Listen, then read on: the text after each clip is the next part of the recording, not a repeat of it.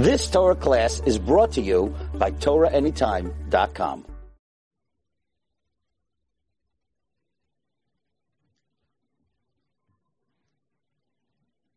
Welcome, everyone. We Baruch Hashem have this course to hear from Rabbi Gladstein to give us a little bit of insight about Tisha B'Av. Rabbi Gladstein, I know that you put out a book about your grandfather and about Tisha B'Av, the 3 weeks. If you can share a little bit with us stories about your grandfather, that could be a physic, something that we can pick up. Thank you, Rabbi Menachem. We don't extend She'ela Shalom on Tisha B'Av, but it's a cover to be on your program. To me, the stories about my grandfather are always meaningful, but especially on Tisha B'Av. Many of the stories have become widespread now in the aftermath of his patira. Many of them have been written in the newspapers, magazines, but it's still worthwhile to maybe just say over a few of them. One of them that I can never hear enough is that after the war, he was interviewed by the secular media, and they said, "Rabbi, you were eyewitness to the brutality of your people, the massacre of your family, of your city. You saw blood flowing through the streets like rivers. Rabbi, at any point in time, did you lose faith in the Torah? Did you ever lose faith in your God?" And my grandfather responded, "Did I lose faith? Of course I lost faith. I lost faith in man. How could a civilized society like Germany shed their conscience and massacre innocent people, while at night they were listening to a symphony and listening to orchestra? During the day they would massacre and brutalize thousands. How could civilized countries, democratic countries like the United States, like England, look the other way, make believe that they didn't know what was happening in the concentration camps? Roosevelt knew full well. He bombed the outer perimeter of Auschwitz. He could have bombed the camps. He could have saved hundreds of thousands of Jews, but they looked the other way. So did I lose faith? Yes, I lost faith in man, but never for a moment did I lose faith in my God. My faith in God only intensified and became stronger. So who could imagine the soaring faith of these holy Jews? When I think of this, it gives me insight into the idea we say that Tisha B'Av is considered a moed. We know even halachically, in a real sense, it's not just figuratively, it's an actual moed. We don't say Tachnon on Tisha B'Av. We don't say Tachnon Mincha before Tisha B'Av. It has certain halachic status of a Yom Tif. What exactly are we celebrating? And I think to myself, we're celebrating the soaring spirit, the bottomless, infinite faith of these holy Jews who have endured the Gullus and endured the tragedies of the Gullus, and yet emerged with such ironclad faith in HaKadosh Baruch Hu. We're celebrating the Emunah of Klal Yisrael. That's certainly worthy of celebration and commemoration. Another story that was printed was when my grandfather was liberated. You see, the Germans realized the Americans were coming, the Russians were coming, so they packed many of the concentration camp survivors onto cattle cars. They packed them like animals, and the conditions on these cars were inhumane, were unbearable. The heat, the people had to perform bodily functions in the cattle cars. The smell, that people were vomiting, retching, the heat, nothing to eat, nothing to drink. I read an account that the Jews were so hot and famished, and they were just passing out one after another. They said that they had a rabbi on the cattle car who at midnight cried out, "Jews, let us say Vidoy and die, saying the Shema Yisrael." This rabbi was Rabbi Mordechai Gladstein, my grandfather, and then in parentheses it says, somehow Rabbi Gladstein survived the war. So, and this is the conditions we're speaking of. And all of a sudden they hear bombing, and they realize Americans were coming, and the next thing they know, the train stops, and they're out of the car, and the Germans come running after, coming running to them, and the Germans take off their army uniforms, they give it to the prisoners, and the Germans put on the prisoners' garb because they want to masquerade as Jewish inmates. But when the Americans came, they weren't duped by the scheme because the Germans were fat hogs. They were robust, and the Jews were walking cadavers. They were skeletons. And my grandfather, was liberated by the American General George Henning, General Henning Linden. And the general gave my grandfather his pistol. He said, Rabbi, here, the Red Cross isn't here yet. The international community is not here yet. Here, take the gun, take revenge against the enemy. And my grandfather said, revenge? In 5 years since I've been reunited with my Gemara, Masechta Bava Basra, I'm in the middle of Masechta Bava Basra. Now I'm free, I'm reunited with my Gemara, and I leave revenge to the Ribono Shel Olam. So this is the type of spirit, soaring personality that we're dealing with. Wow, Yeshua Hashem Keharavayim. It could happen in a minute. Could you tell us a little bit about the biography about your grandfather? What's called Parashas Gedulas Mordechai? Yeah, so actually this is not as well known. So we have, this just came out, the Darkness and the Dawn. So it might be, if you still have time on Tisha B'Av, you still have a few hours left, you could get it. But this is sort of more for the family or for those who knew my grandfather. It's a collection of his writings, his memoirs. It's interesting. After the war, he was a writer for the predecessor of Das Yiddish Shavart. Das Yiddish Shavart was the Aguda journal that existed for many years. It was in Yiddish. The editor was also a famous survivor, Rabbi Yossela Friedenson. And the predecessor of Das Yiddish Shavart was something called Der Freivart, the free word. And it was actually, I believe, written in Polish. And I have articles here that my grandfather wrote in Polish right after the war. And I have over here my grandfather's smichos from before the war. But I think what's relevant to us, living 75 years later, is to recognize that these Jews who, they came out of the war famished. I mean, they couldn't eat. But by my grandfather's levaya, my grandfather survived the war with a brother of his. We called him Uncle Henoch. He was our great uncle. And my grandfather, before the war, he was considered an Eloi. He went to the yeshiva in Platsk. He was called the Eloi from Platsk.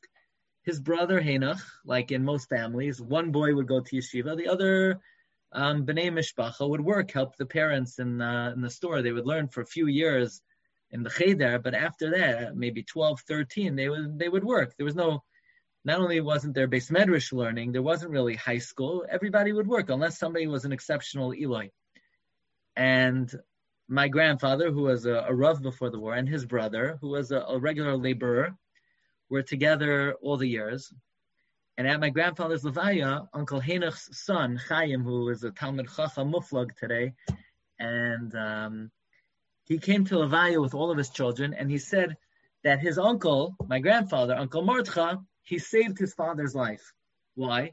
Because after the war, the American army came, and they threw to the survivors all kinds of food, baked goods, meat. And my grandfather told his brother, Henoch, we can't eat it. It's not kosher. And Henoch said, well, what do you mean it's not kosher? Well, what have we been eating for the last 5 years? And my grandfather said, okay, that was then, when our life was in peril and we were in sakonas nefashos. Now we're free. We can't eat that anymore. And all the other survivors ate, and they all died because their bodies could not digest the complex carbs and complex proteins. And after the war, they couldn't eat anything more than just clear soup. And many died after the war just from bloating, from excessive eating. So these people, they survived the war, but they were physically emaciated. They were mentally scarred. How could you not be mentally, emotionally scarred? But you see how quickly they dusted themselves off and they picked themselves up and they became active and they rebuilt their lives and they started families and they didn't wallow in self-pity. You know, today, how often somebody, he can't get himself together because the second grade Rebbe gave him a bad look and he's still wallowing in self-pity, we have to realize that we've been through much more difficult circumstances in our collective history. And the derech of Klal Yisrael is, as soon as there's a reprieve, we have to pick ourselves up, dust ourselves off, get off the ground, and plan for the future and build for the future. My grandfather, he knew English before the war. Besides being a Rav before the war, he also had some kind of PhD or doctorate in secular studies, so he knew English. And when he was liberated, the American Army gave him, here in the Art Scroll book also, but here's a picture of him in his army uniform, and they gave him a Jeep. And in that capacity, he brought into all the DP camps, Sidurim, Sfarim. He published the first Sfarim in the DP camps. He built yeshivas, he built mikvahs in the DP camps. He was a Masader Kedushin. He would go around saying, we have to recontinue and rebuild Jewish life the way it was. We don't have the luxury to sit around in self-pity. What's interesting is I once saw from Reb Simcha Wasserman that when Noach came out of the Teva, basically that's a similar situation to post-Holocaust activities. He comes out, he sees a world destroyed. And what's the first thing he does? He plants a vineyard. Vayochel Noach, and Noach is criticized. Chazal say, he should have planted something else. And Noach is criticized that the first thing he planted was a vineyard. And Reb Simcha asked, what's wrong with what Noach did? After all, it says in Mishlei, Tenu Sheichar Le'marei Nefesh, you give alcoholic beverage to the embittered. He came out, he saw the world destroyed. It was very demoralizing, it was very depressing. He needed to console himself. What was wrong with what Noach did that he wanted to drink the wine of consolation? And Rav Simcha Wasserman says that, no, that was incorrect. Because that's not how one should react to churban, to tragedy, to disaster. Noach should have planted grain. He should have planted food to rebuild for the future. It is not the derech that Hashem wants of us to continually wallow in self-pity, to memorialize for decades and decades and decades every last Kadosh who was destroyed in the Holocaust. Of course, we remember and we memorialize and we'll never forget, but that's not the main focus. The main focus has to be, okay, it is what it is. This is what we endured. This is what we suffered, and we'll never forget it. But our focus has to be getting off the ground, picking ourselves up, and building for the future. I always like to think we have this, rather strange custom on Tisha B'Av, that here it is, for 3 weeks, we don't take a haircut, and the 9 days come, and we don't eat meat, and we don't bathe, and we don't launder. It's like we're Avelim. And then Erev Tisha B'Av, it's like Meisai Muta Lefanav. And Tisha B'Av here, it's like the Levaya itself. And middle of the day, okay, let's call it a day. 12 o'clock, we get off the ground, we jump off the floor. I mean, this is what it's all leading up to, and we're already jumping up and jumping off the floor. But the answer is, we have no alternative. The focus cannot be just wallowing in self-misery. The focus is, okay, what do we do now? We got to get off the floor on Tisha B'Av, roll up our sleeves, and plan for the future. Beautiful. Could you leave the audience with some practical tips of today's days? You know, not everybody's so connected to what happened to the war. Today, people, Baruch Hashem, life is amazing. And you talk about the 3 weeks, the 9 days, and then Tisha B'Av. Sometimes it's hard for people to connect. What's something practical that we can do? Yeah, so I think a practical perspective, there's an anecdote that Rabbi Beryl Wein says over, that when he made Aliyah, he moved to Israel, so he had to get a new driver's license. So he took the test, and the instructor is not supposed to say how you did. He just says pass or fail. So the instructor said, Rabbi, you passed. By the way, you're a pretty good driver. So Rabbi Wein wasn't sure what warranted that comment. So he said, what about my driving impressed you? He said, see, most people, they just pull out of the spot and they don't look in the rear view mirror to see if anyone's coming. Before you pulled out, you looked in the rear view mirror. And I wanted to, that's a very important mashal. How many of us, we just wake up in the morning and we think that Jewish life began in Lakewood in 2017. That's where it all started. Or it began in the Five Towns, or it began in Brooklyn and Flatbush and Borough Park. And it began in Schreiber's Bakery, in the pizza store. And our perspective of Judaism becomes very narrow. And we forget that it's our grandparents and our parents and what they endured.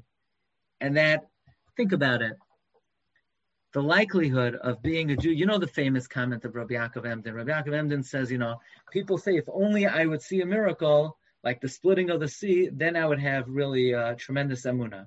Rabbi Yaakov Emden says, for us to be here today, it's not highly improbable. It's not statistically unlikely. It's downright impossible to go into shul today and to see a Jew putting on talis and tefillin. The likelihood of that is impossible. To survive Mitzrayim, 8 out of 10 Jews died in Mitzrayim. To survive Churban Bayis Rishon, Churban Bayis Sheni, to survive crusades, pogroms, Inquisition, Holocaust, and then just to wake up in 2021 and say, yeah, Jewish life is pretty good. It is important for us to have some recognition that we are all survivors. And if we are survivors, we have to ask ourselves, so why did we survive? Why are we still here while the likelihood of us being here is almost impossible? What does Ribbono Shel Olam want from me? Why did Hashem save my grandfather from the Holocaust? Why did he save my great-great-grandfather from World War I? Why did he save my ancestor from Chmielnicki pogroms? Why did he save my ancient descendant from Mitzrayim? I guess he wanted me. He wanted me. Gladstein, sitting here in the Five Towns. He wanted Rabbi Bernstein in Lakewood. He wanted Yankel in Borough Park. He wanted Yankel's Amen Yehi Shmei Rabbah. He wanted Beryl's 5 minutes of Limud Torah. He wanted Mrs. Friedman's Hafrashas Challah. He wanted her Hadlakas Neiros. Why her and not somebody else? We don't know. We don't know why. But one thing we know is that if we're here in 2021, Tafshin Pei Aleph, and if we're still alive and kicking, that means Ribbono Shel Olam has invested in us, and there's something about us that Ribbono Shel Olam needs us to bring the Mashiach, not anybody else. And therefore, it's a very empowering thought. On the one hand, we think of ourselves so low. What am I compared to earlier generations? My Yiras Shamayim, it doesn't match up. My Limud Torah doesn't match up. My Kavanah doesn't match up. But on the other hand, we are God's longest term investment he's ever made. Never in the history of the creation of the world has Ribbono Shel Olam invested in anything longer than a Yid who's alive today. And therefore, it is very encouraging. And it is my humble bracha to Reb Menachem, to all of our listeners. Thank you, everybody, for giving me the opportunity to share a few thoughts with you. It's my humble bracha that we should recognize the interest Hashem has in us and the investment Hashem has made in us and in our families and the longing Hashem has to hear from us, to accept our mitzvahs, to value our mitzvahs, and just to give every Ma'aseh mitzvah we do that extra degree of attention, and to think the master, the creator of the universe, has invested in me for 3,300 years just so I could perform this mitzvah, and the Ribbono Shel Olam could cherish it and elevate it and put it on his crown, and Be'ezus Hashem use everything that we all do to bring Mashiach ever so closer. And may we taka all be zoicha. We've definitely suffered enough, and I think all it's going to take is we have to all turn to Ribbono Shel Olam and say, Ribbono Shel Olam, you know what? We really want it already. The Gemara Darshans, Tzion hi doiresh ein la. Tzion, nobody seeks it out, says the Gemara, Meklal deboi drisha. From here we see you have to seek it out. So ask Reb Chaim Kanievsky, so how do you seek out Tzion? If that's all it takes, how do you seek it out? Says Reb Chaim, you seek it out by being toivea it. we have to turn to Yibon Hashem and say, not Yibon Hashem, Yerushalayim Ircha Brachmem Tashuv. And if not, okay, then not. No, we have to turn to him and say, Kasher Dibarta, Yibon Hashem, you told us. You gave us your word. We have to be Toivei it. Sion hi doiresh ein la, meklal deba yidrisha. May Yibon Hashem respond to our teviyah in the affirmative. And Be'ezus Hashem, Coach Menachem, next year we should be Coach Menachem on the Yom Tif of the 9th of Av. Thank you so much. You've just experienced another Torah class brought to you by TorahAnytime.com.